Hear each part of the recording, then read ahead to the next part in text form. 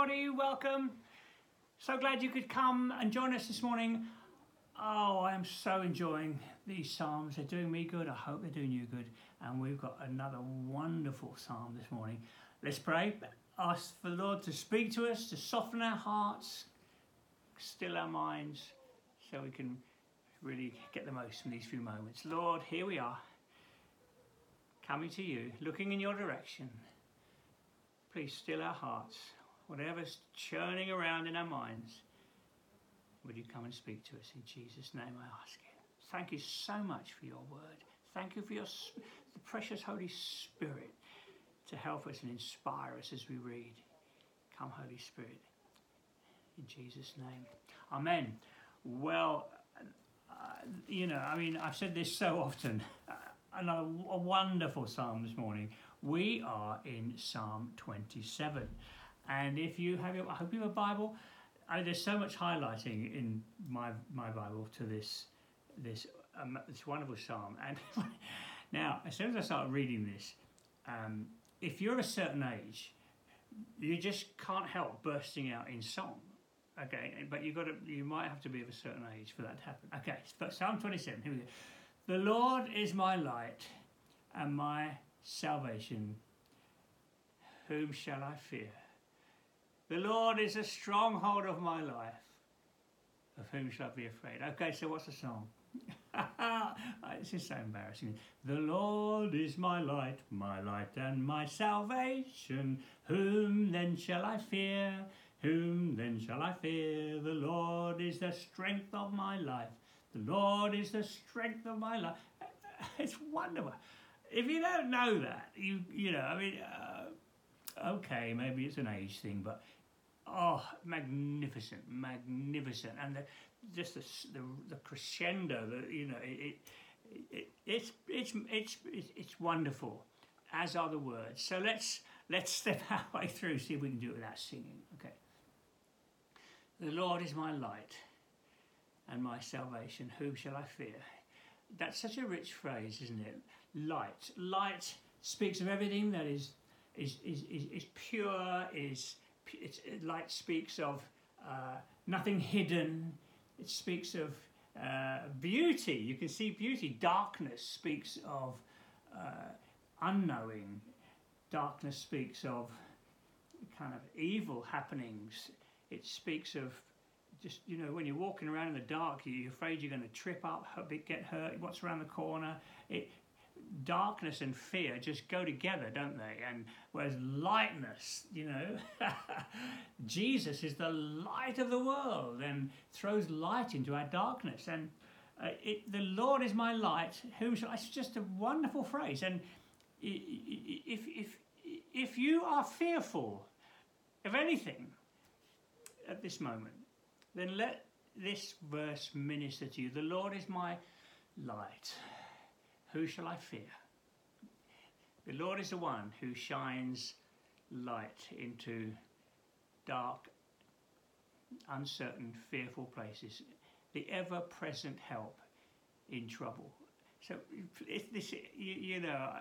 learn this, highlight it. The Lord is my light and my salvation. Whom then shall I fear? It's a wonderful rhetorical question, because the answer is no one. I'm not going to fear anyone.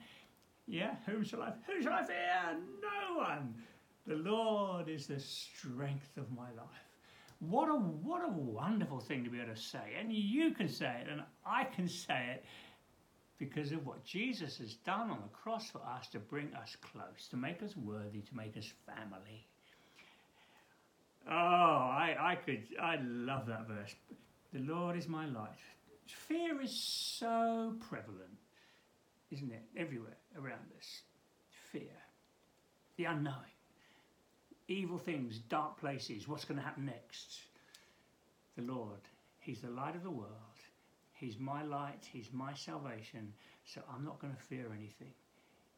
The Lord is the stronghold of my life. Isn't that beautiful? Stronghold. You go into a stronghold and close the gates. Nothing can come close. This is doing me so much good, and I hope it is doing you good 2. Absolutely wonderful, wonderful words. When the wicked advance against me to devour me, it's my enemies and foes who will stumble and fall. Though an army besiege me, my heart will not fear. Isn't this absolutely wonderful? You know, folks, this is so liberating. It does us such good. I'm just going to have a look in here. Did you see? I'm sure there was something here that I felt I wanted to share. Something about the army. I think the implication there in the Authorized Version again, in the King James Version, it says, though a host, an army, should encamp against me. And one commentator makes the point that it often, you know, when your enemy's encamped, just sitting there, it's kind of the worst moment, because he's not started it, he's just sitting there, and fear can come with nothing happening.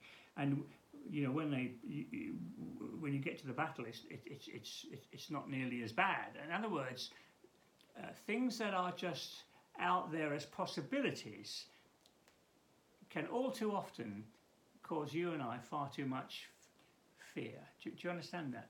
It's the what ifs of life. Now, you may have heard me say before, I'm pretty strong on this since being diagnosed myself, and I don't do what ifs. Literally, I discipline myself, and if I find myself exploring a what if question, no, I'm not going there. It's a waste of time. It just allows the possibility of fear creeping in. Oh dear, what if that? No, it's foolish. It's unhelpful, and it's certainly not going to do our souls good. So that's quite interesting. The Authorized Version, an army encamped, just sitting there before anything's happened. That can make us fearful. Something out there. Don't let yourself become fearful with the what ifs of life. Okay. There we are. So it's kind of, maybe I could put it there. Though what ifs should be out there, my heart's not going to fear. I'm not going to go there. I'm not going to allow those things to touch me. Though an army besiege me, my heart will not fear. Though war break out against me, okay, this is when things are starting to actually happen, even then I'm going to be confident. Now, this is special. We're still okay for a bit more time. Look at this, the next verse, verse 4. One thing I ask from the Lord. He's a man of one thing. One thing. He knows what is most important in his life. I hope you do too. One thing. The focus of my life. The most important thing to me. The most important thing to my life, my future. The one thing I ask from the Lord. And this only do I seek. That I may dwell in the house of the Lord all the days of my life, to gaze on the beauty of the Lord and to seek him in his temple. That's a great definition of worship, a wonderful definition of worship. One thing, people of one thing, not a divided heart, one thing. And that's what I seek, that I may dwell in the house of the Lord, to enjoy the Lord, to be with him. Folks, this is not just beautiful in the moment now, knowing the Lord's presence, seeking him, enjoying him. It's our future hope. If you're not enjoying him now, well, that might say something about the way you view the future. One thing, that I may dwell in the house of the Lord. Now, yeah, okay, there's the idea of the temple being used there.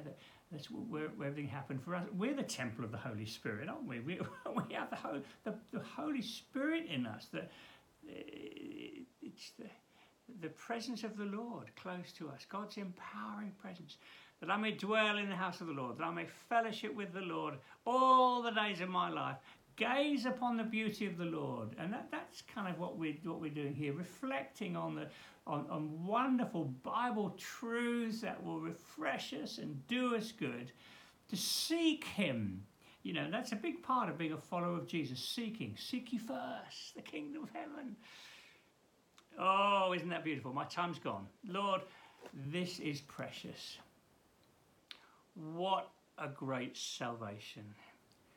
What a wonderful, wonderful new place you brought us into, knowing you, Jesus. Lord, may we be people of one thing. May we not be robbed with what ifs, the fears of the world, but rather may we be people of one thing, people who have got a heart to worship you and have got their eyes fixed on you, enjoying you, singing, rejoicing. Lord, go with us today, I pray, whatever is ahead for us today, in Jesus' name. Amen. Well, God bless. Have a great day, and may your heart be encouraged as you go. Bye now.